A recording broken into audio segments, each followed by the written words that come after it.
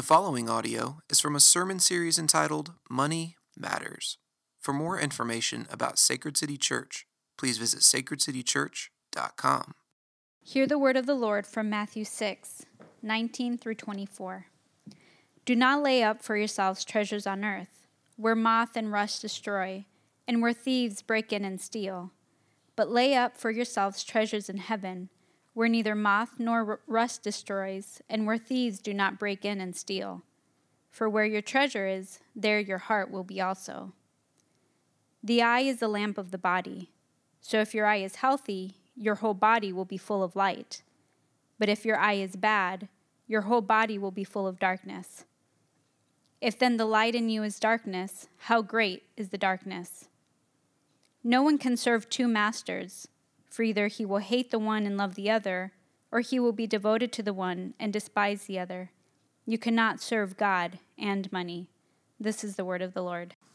Well, welcome again to Sacred City. My name is Justin. I'm one of the pastors here. And I get to bring the word of the Lord to you this morning, and that is my great joy. But before I do that, it's been a fruitful weekend already for us at Sacred City. We had what we called the Healthy Soul Conference this weekend on Friday night and Saturday.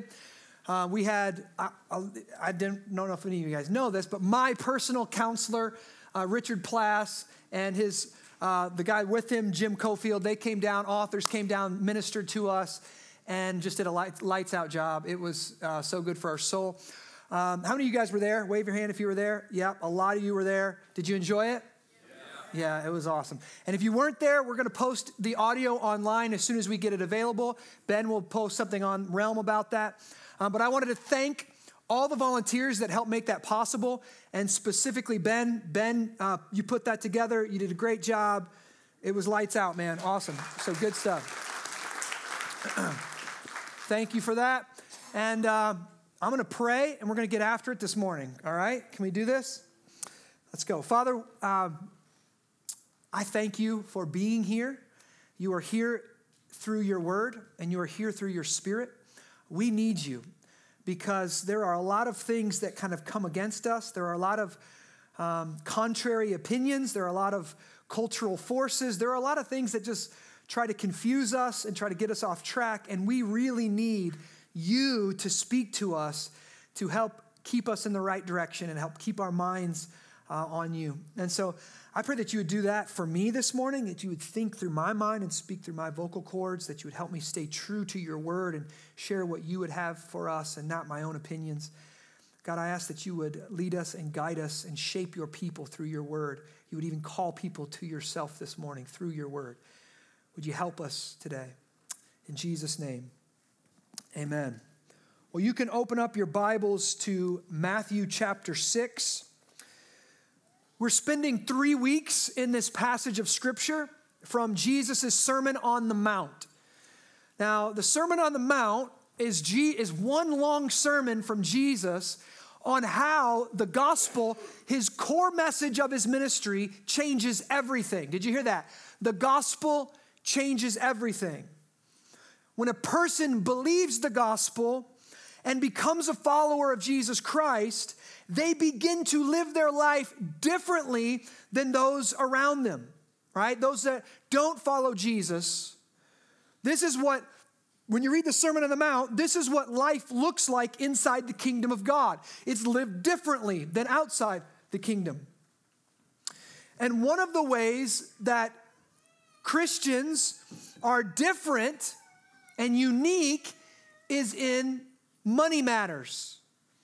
Last week, we looked at the first 3 verses of this section of Scripture in Matthew 6, which describe there's only 2 possible treasuries that a human can deposit into. You have the earthly treasure or you have the heavenly treasure, and all of us are stewards. We're called to be stewards. God owns it all. God gives to us whatever we have, and we have 2 options to use with our money that he gives us. We can invest it into heaven, that is the kingdom of God, his work in the world, his mission in the world, or we can invest it in our own self. Now, we all have to invest some into our own self. He doesn't condemn that outright, but he's just saying, make sure you're laying up treasures for yourself in heaven. And that means for the Christian, we make consistent deposits into the heavenly treasury.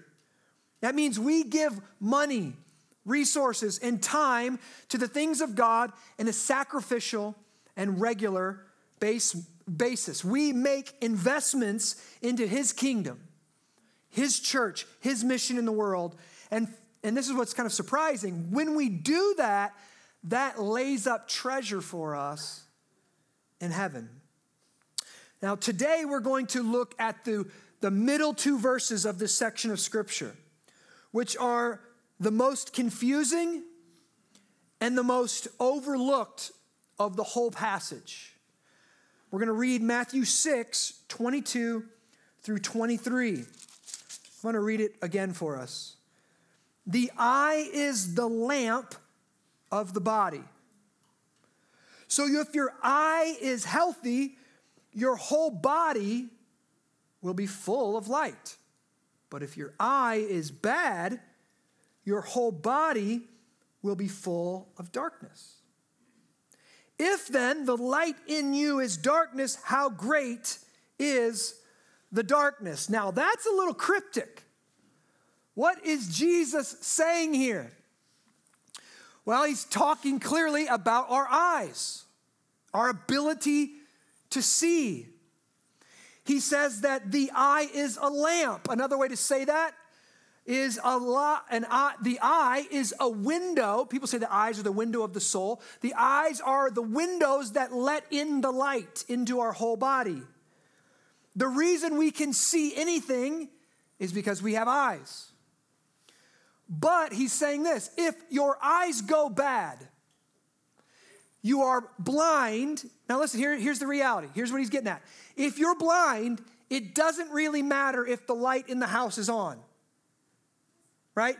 If you're blind, you will still be in darkness. The room might be flooded full of light, but you are still living in darkness. So therefore, when you walk, you might stumble.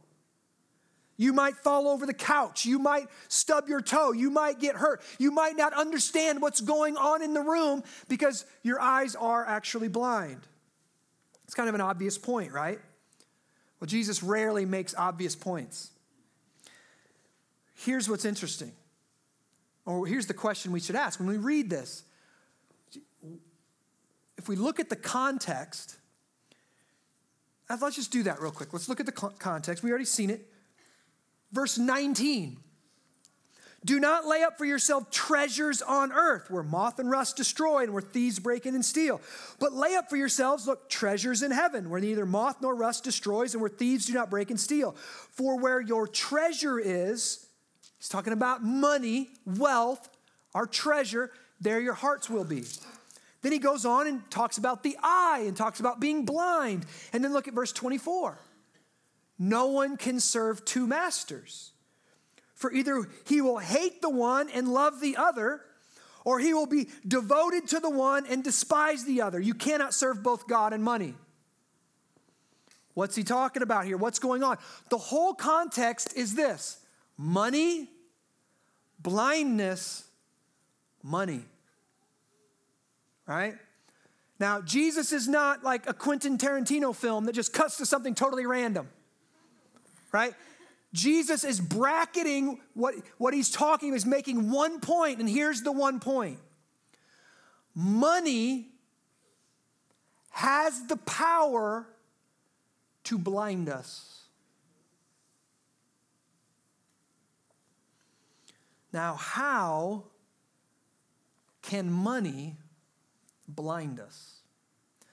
Well, I've got at least, here's the sermon, 5 ways money blinds us and 1 way to get healed from our blindness. 5 ways money blinds us and 1 way to get healed from our blindness. This is where we're going. Number 1, money can blind us to our blindness. It's interesting, in the parallel passage, so Jesus taught this, and then the gospel writers, as they're writing it down, they write it down in Matthew, Mark, Luke, and John. And the parallel passage, when Jesus is teaching the same thing, in Luke chapter 12, verse 15, right on the heels of this, Jesus says this, take care and be on guard for your greed and covetousness. Now, what is covetousness? Coveting things is living like my life exists in the accrual and enjoyment of possessions. Basing my life off of, it's called materialism. It's basing my life of what I own. Now, why does Jesus say, take care and be on guard for greed and covetousness? Well, you walk by a house that's got a big, nasty dog, and they say, beware of dog, right? I've never seen beware of cats, right? Why do you say beware of dog? You say beware of dog because you might get your face ripped off if you get close. Oh, cute. There goes the finger, right? Now listen, this is what's interesting. Jesus never says beware of lust. He never said beware of lying, beware of stealing. Why? Because here it is. Materialism blinds us to materialism. Greed blinds us to greed. So Jesus has to say, look out, watch out, be aware. Be on the lookout for it. See, here's the deal. When you lie, you know it. Right? Everybody knows when they lie. You walk away from that conversation, you know you just did it. Everybody knows when you cheat on a test. You know if you cheated or not. Right? You know when you lose your temper. It's not like, did I just lose my temper? I'm not really sure about that. No, you know. You know if you cheat on your spouse. But there's something sinister about greed, about covetousness, about materialism. See, I've been a pastor for almost 20 years now. And I know I look really young. Good genes. I'm blessed from the Lord. Let's just say that. I get it every time. I say how long I've been in ministry. Whoa, yeah, I'm almost 40. I'll be 40 in June. It's going to be a sad day. We can all pray for me. It's coming up. Now listen, here's the deal. In 20 years of ministry, I've had people come in and talk with me and confess to me all kinds of sins. Selling drugs, having an affair, abusing their spouse, being addicted to pornography or drugs or alcohol. But in 20 years, no one has ever came in and confessed to me the sin of greed. And I talk to other pastors and they're in the same boat. So we could either say, oh, nobody in our culture struggles with greed. Whoa! Or maybe we are just blind to it. Why is that? Because nobody who is greedy knows that they're being greedy. Greed blinds you to your blindness. You don't even know you're blinded by your desire for the things of this world. And therefore, greed and covetousness and materialism might be the most dangerous of all things that we need to be aware of. And that's why Jesus says, beware, be on the lookout, be on guard for this thing.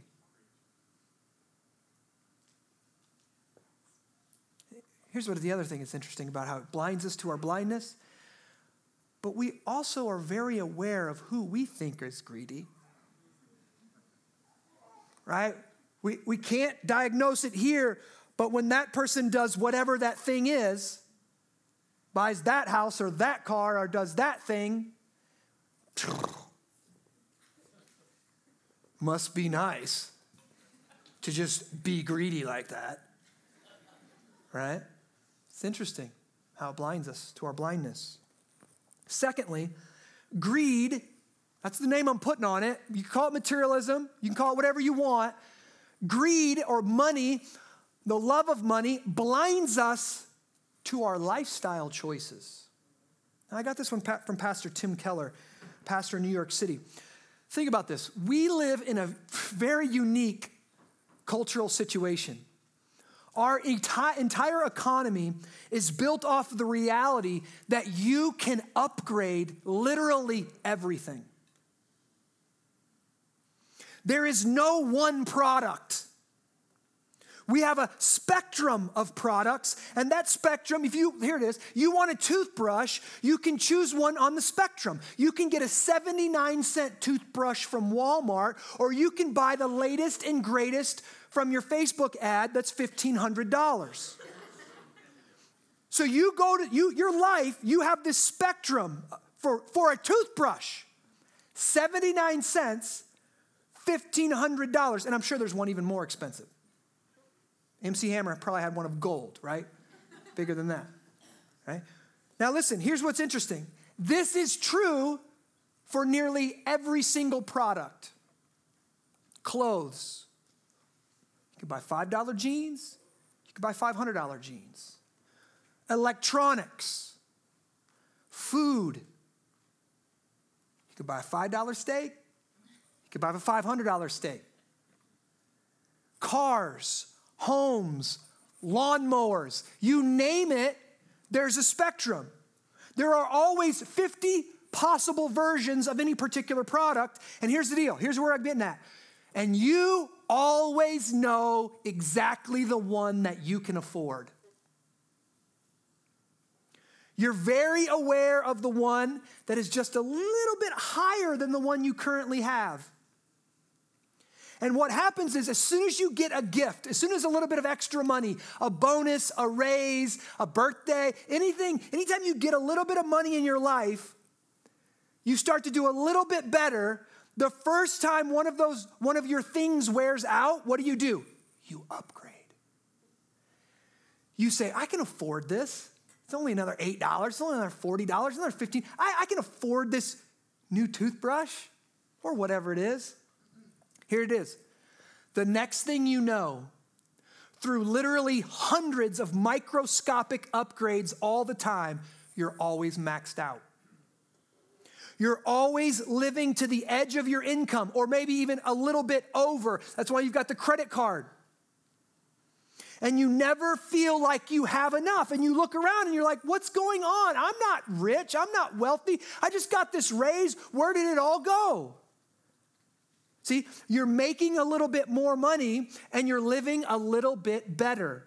And you don't even know you're doing it. You're just upgrading here and upgrading there. And you're maxed out and you feel like you don't have that much, but you do. Why? Why is this happening? Because you're blind.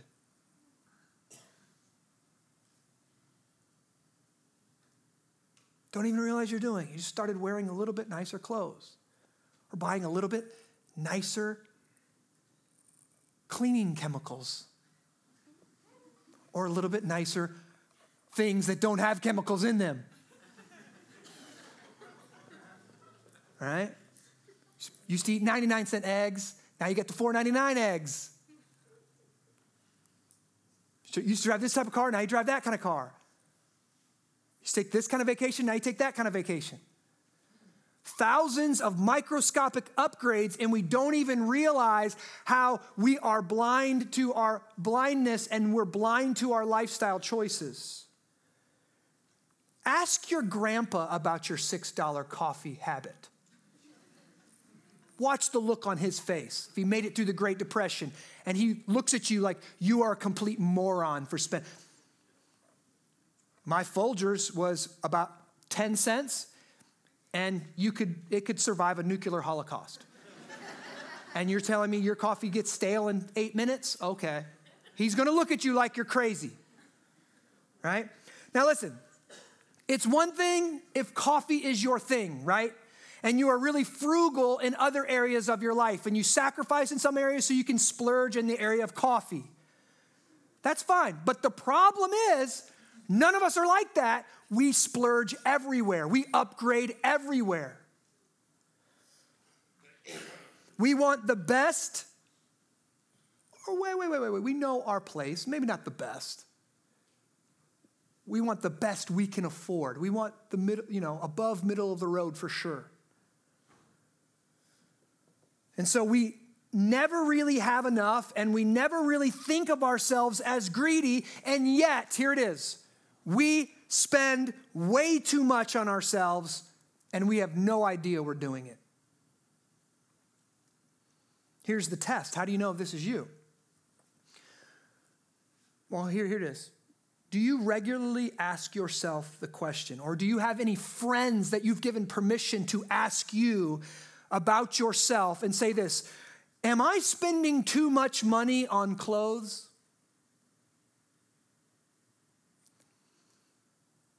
Am I spending too much money on, are you asking yourself this, and do you have people asking you this? Am I spending too much money on electronics or entertainment or home furnishings or vacations or coffee? Are you asking yourself, could I not really change things a little bit so I'd be able to live differently and give a lot more money away? Do you ask somebody else? Do you show them what you spend? Does somebody else know what you make and how much you spend on entertainment and how much you spend on your clothes and or whatever?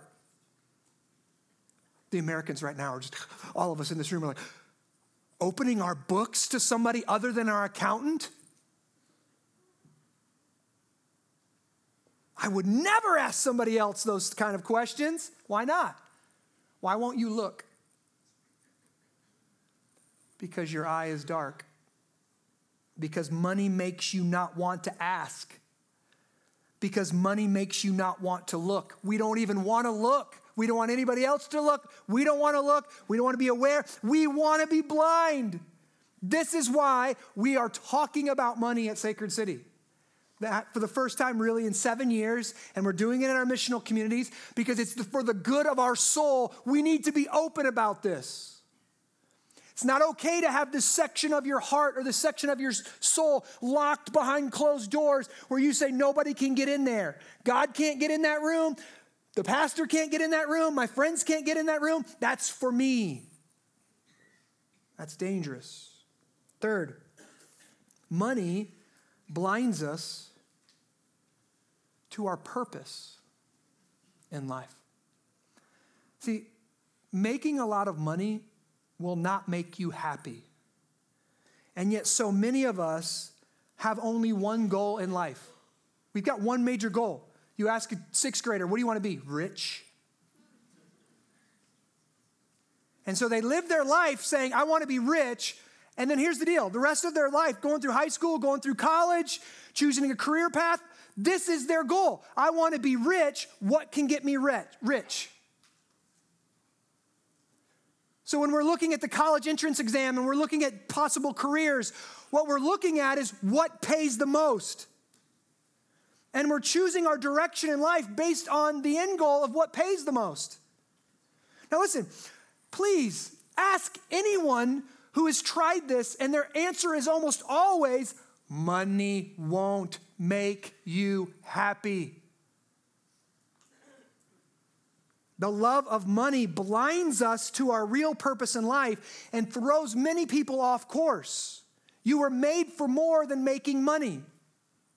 You can make money in a lot of unethical ways. You can make money in a lot of ways that are detrimental to your soul's health, detrimental to your family, detrimental to human flourishing and your future flourishing. I know so many people who chose their major or their career based upon the projected salary and that field offers, and they wind up miserable. People that were on the New York City, the stock exchange, they're on the floor, and they're making money hand over fist, and yet they hate their life. People that chose industries that tend towards unethical practices, but they can put money in the bank fast, and they chose those. And after a decade of doing that, they look back and they're miserable where they're at. They hate what it does to their heart or to their family. Now, what is that? Money blinds us to our purpose in life. Don't chase money to find your purpose. How do I find my purpose? Look at your gifts. Look how God made you. Right? Are you mathematically right? Gifted. Find career paths that are in line with that kind of gifting. Are you an extrovert and gregarious and you're a salesman type? Okay, find that. Look at your gifts. Look how God has wired you. Look at what you are uniquely designed to do, and then go after that with everything you've got. Most of the time, if you do that well and you're willing to put a decade into it, they say about 10,000 hours, you will probably get paid for it and probably get paid pretty well for it in our country, and you'll probably be fulfilled. Now, this is not easy. This is difficult. This is hard work. This is not what the culture's saying, goofy things like follow your bliss. Listen, if your bliss is painting snails, you're never getting paid for it, okay? That's not what I'm talking about, right? It's what has God wired you to do? Here's how Frederick Buechner says it, and I love this quote. The place God calls you to is the place where your deep gladness. Now, what does that mean? That means what you were created by God to do, your unique proclivities, your distinct properties, your DNA, everything about you. It's where your deep gladness and the world's deep hunger meet. There's a need out there in the world that you can fill. And you find your purpose usually in that spot, how you're uniquely gifted and where the world's need meet. All right, now, fourth, I'm on a roll. Here we go. Money blinds us to our blindness.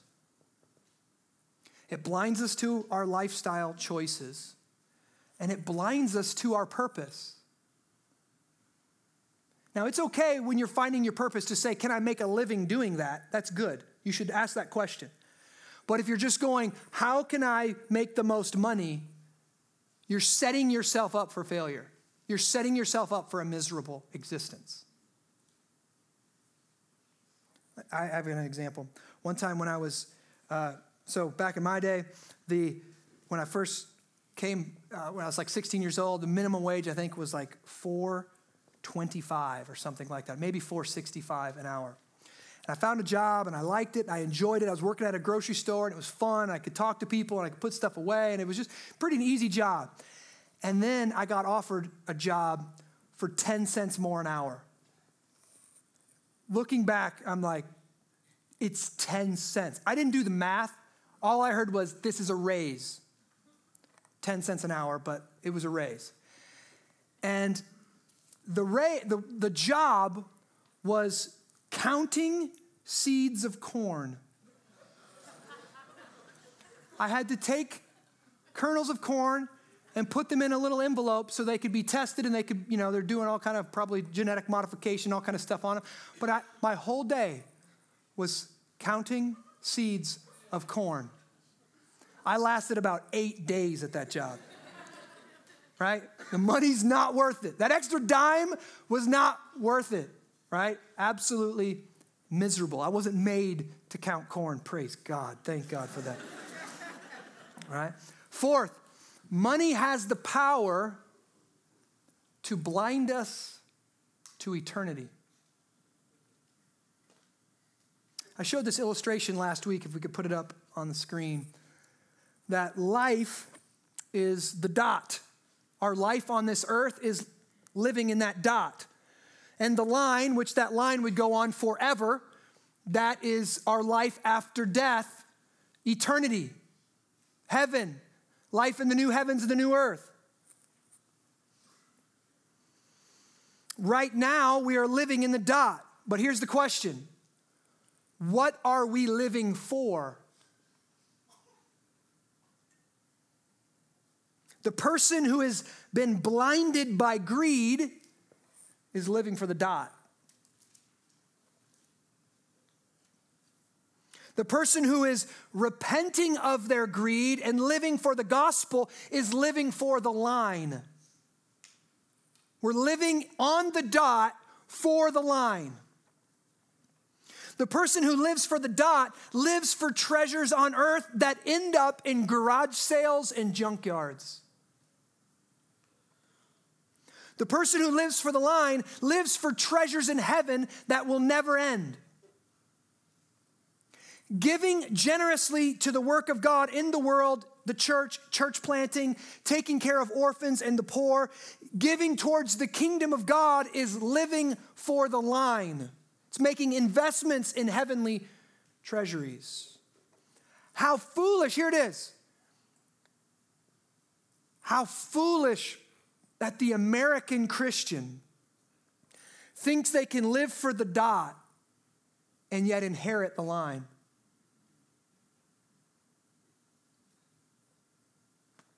No. See, the love of money blinds us to the reality of eternity. We live for the dot and we forget about the line. Fifth, last way money blinds us. Money blinds us to the greatest treasure. Jesus tells a lot of stories in the Gospels, and one of them that he tells over and over in kind of different ways is called the parable of the treasure.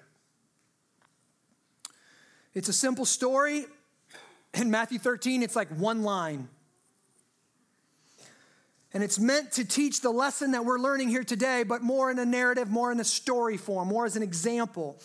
A few chapters later in Matthew 13, this is what Jesus says, quote, "The kingdom of heaven is like a treasure hidden in a field, which man found and covered up. Then in his joy, he goes and sells all that he has and buys that field." Now, what's the story? Here's the analogy. Every day on your way to work, you pass by a field. You look at this field. Look at that piece of garbage field. Somebody needs to mow that field. Oh, it's for sale. How much are they asking for it? Good luck on that. They expect to get that much for that broken down field? Heck no, that's ridiculous. Then one day, years later, after years and years of walking by this terrible investment, who would invest in that property, right? He cuts through the field to get, maybe tries a shortcut to get to work. And while there, he kicks something and he realizes, he moves some dirt around and he realizes that there's literally buried treasure in this ground. Now, it's interesting what this new discovery has done. Immediately, he realizes this is actually a pretty good investment. I can't believe nobody's invested in this already. Man, I could just see what this could be right here, right? All of a sudden, he's got Joanna Gaines' eyes on this property, right? Put a little shiplap on it, we'll be good. Now, here's what he's seeing. The investment that's required for possession of this property is less than the investment that's already intrinsically there, right? The property is now worth more than what they're asking for, right? There's something buried there. There's something hidden there. There's something that normal eyes can't see, and therefore now this investment makes a whole lot of sense to me and my accountant, right? Now Jesus follows this story up. He wants to see it back to back. That's verse 13. Verse 14 is this.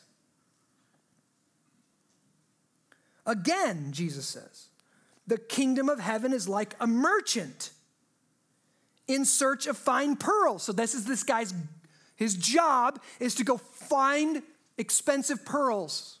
That's his job. That's his goal in life. Who, look, on finding one pearl of great value, went and sold all that he had and bought it. Now, what's going on here?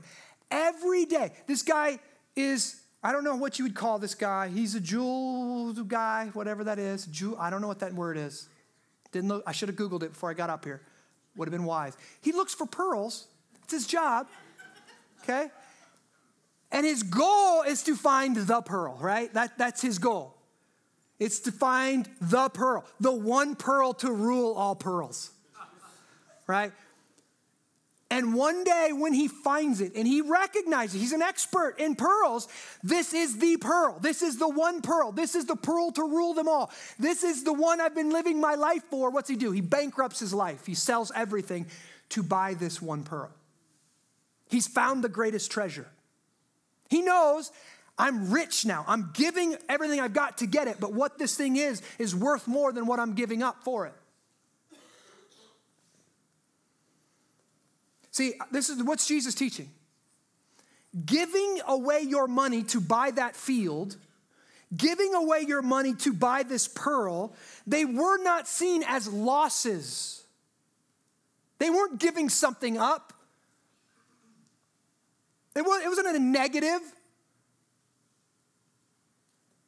They're winding up cash flow positive on both transactions.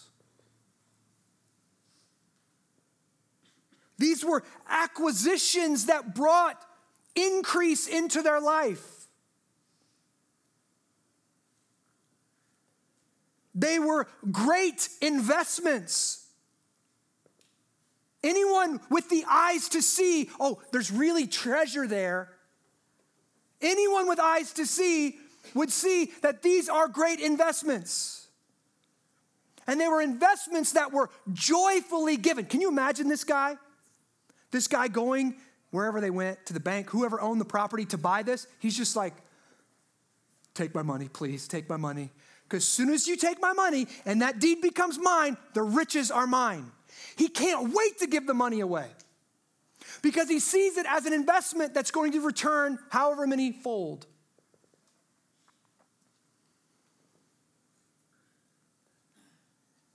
So what is Jesus teaching?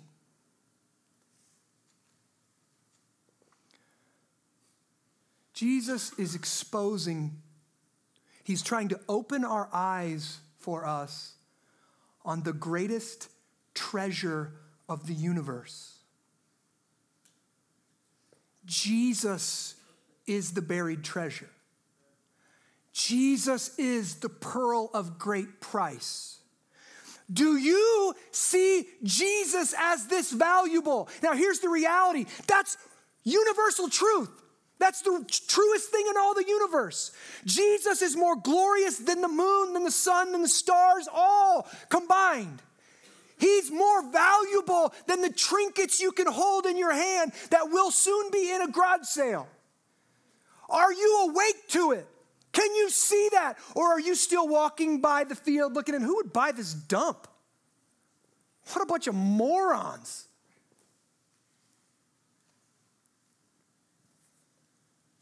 Do you see Jesus as that valuable? Now, here's how you can know. This is great. You don't need a theological treatise. You don't need to take your temperature and call me in the morning, anything like that. Here's how you know.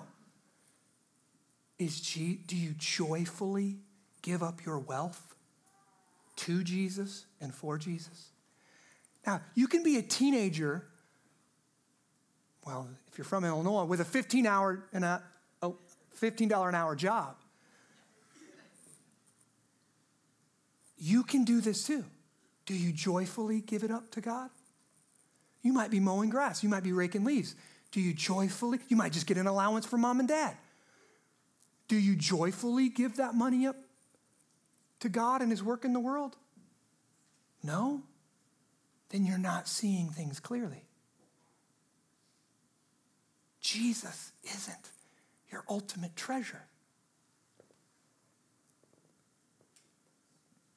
Now, the scriptures teach pretty clearly, I might add, that a Christian who has heard the gospel and believed the gospel, when they've seen what Jesus has done for them,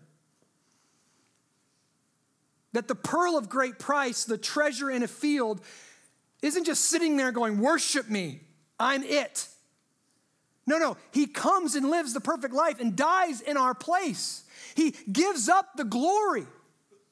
He veils himself. He hides his glory and gives up the fellowship he had from all eternity with God the Father. He gave up all of his heavenly riches to come down to a sin-sick world in order to love us, in order to save us, in order to secure for us an eternal treasure in heaven. And the person who sees that and believes that and rejoices in that gives at least 10% of their income back to the work of God. Now listen, if that blows you away, if you think there is no way I could do that, nor would I do that, then you are blind to the true value of Jesus. gospel-centered Christians give joyfully because we found the pearl of great price. We found the buried treasure. And if you've ever made a great investment, you buy a little penny stock and it moves up. One of the best things about that, obviously the wealth that you get from it, but also telling people about it. I bought this crappy field. Oh, crappy field, dude. You should have saw it. And in it were the riches of heaven. What an investment. Now, 5 ways that money blinds us. If you listen to those and you say, you know what, you're swallowing hard, you're nervous, your palms are sweaty, right? You're mad at me right now. If you're blinded by money, here's how to get healed. And there's only one way. At least 3 times in the Gospels, Jesus healed people who were physically blind. And then once in the book of Acts, he healed, I would say, the spiritually blind. He heals Saul, right? Saul was blind to the value of Jesus. Saul tried to kill Jesus. Saul wanted to persecute the followers of Jesus. Saul did not see Jesus as the pearl of great price.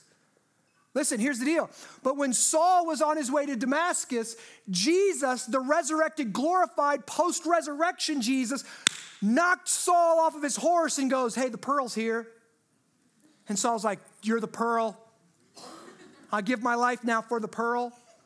And he gave up the rest of his life, literally and figuratively, for the pearl. He took the message of the pearl from city to city to city to city, starting churches, planting churches, sharing the gospel.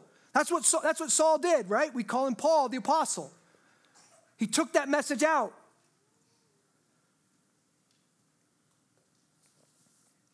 And it's interesting, when Jesus knocked him off his horse, what happened? Scales fell off his eyes, it says. Now, I don't know if that's literal or figurative, but scales, he became unblinded. He could see now.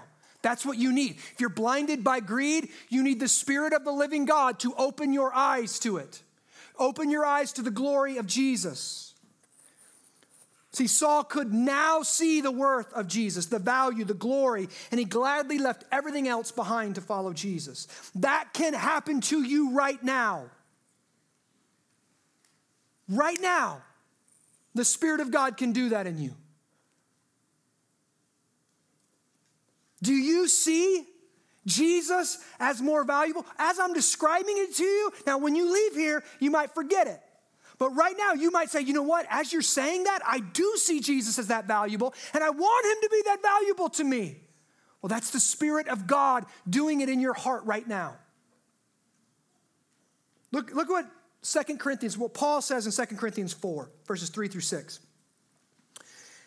And even if our gospel is veiled, that means some people are blind to it, the message of the gospel that I'm sharing right now. It's veiled to those who are perishing. So if you don't see the gospel, if you don't see the goodness of Jesus, the glory of Jesus, you're perishing. In their case, look, the God of this world has blinded the minds of the unbelievers. Jesus in our text is going to say you cannot serve God and money. The God of this world is the God money. Keep reading. What's he trying to do? The money is trying to keep them from seeing the light of the gospel of the glory of Christ, who is the image of God. Money is blinding us to our ultimate treasure, Jesus Christ. Look, for what we proclaim is not ourselves, but Jesus Christ as Lord, with ourselves as your servants for Jesus' sake. Look, for God, who said, let light shine out of darkness, has shone in our hearts to give the light of the knowledge of the glory of God in the face of Jesus Christ. Here's what he's saying. We were blind like everybody else. We were blind to the things of this world, the idols of this world, the gods of this world. We were blind to it. We didn't want anything really to do with Jesus. He was nice and whatever, but he's over there.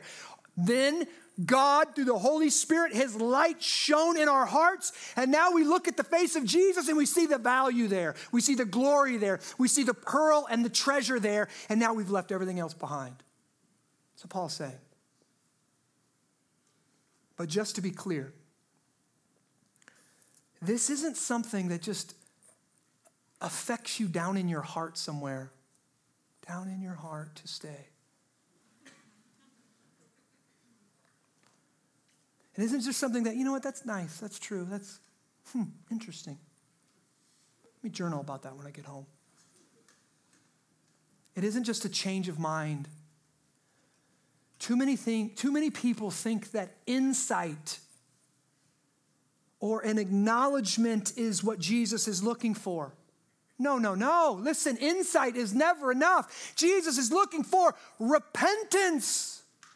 The guy doesn't walk by and go, oh, that treasure in the field.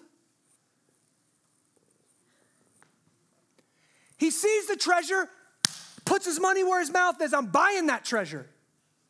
Look at the pearl.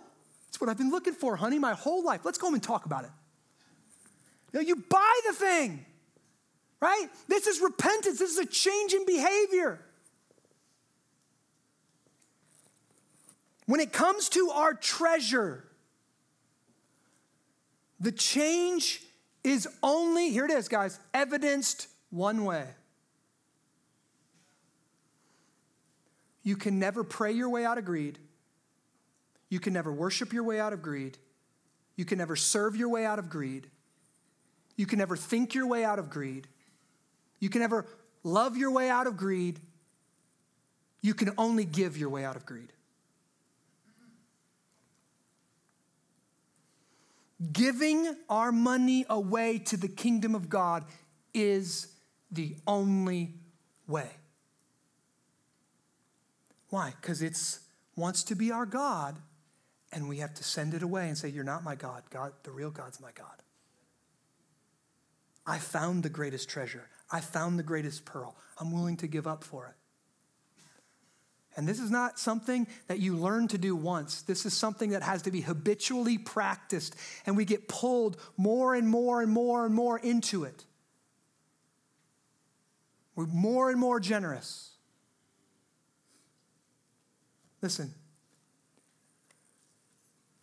you will never treasure Jesus.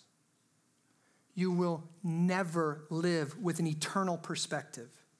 And you will never find your ultimate purpose in life until you start giving sacrificially, consistently towards his work in the world. Giving is the only way to keep our eyes wide open to the true worth of Jesus and the deceitfulness and blinding properties of greed in our life. Let me pray. Father, I thank you that the only way for you to defeat sin was for you to give your son. And you did it. You gave for us. I thank you, Father God, that you weren't greedy. You didn't keep him to yourself, but you gave him up for us so that we might be saved. And the light might shine in our hearts and in our mind to see the true worth and value of Jesus. And now, Father, I pray that you would change the hearts of your people. We wouldn't give reluctantly. We would give joyfully because we found what our hearts are looking for. As we come, I pray right now for those who know that they've worshiped greed, that they would confess their sins, they would repent, they would make commitments to change their behaviors. They would be givers, Father. And I pray for those of us who are Christians and we're convicted by this. We see the tentacles of greed reaching in us and wanting to strangle us, wanting to slow us down. Father, as we come to the Lord's table this morning, we would once again be blown away by how you go before us. How you gave for us. You gave your son, and Jesus specifically, you gave your body, you gave your blood. a value that we can't put on. We will never understand, maybe not even in the new heavens and earth, will we understand how valuable your sinless blood, the blood of the Son of God, was shed on our behalf. Father, we repent of our greed, of our materialism. Open our eyes to it and help us see the beauty and glory and worth and value of Jesus. As we eat this bread and drink this wine, your body and your blood, Father, let us worship you through it. In Jesus' name I pray. Amen.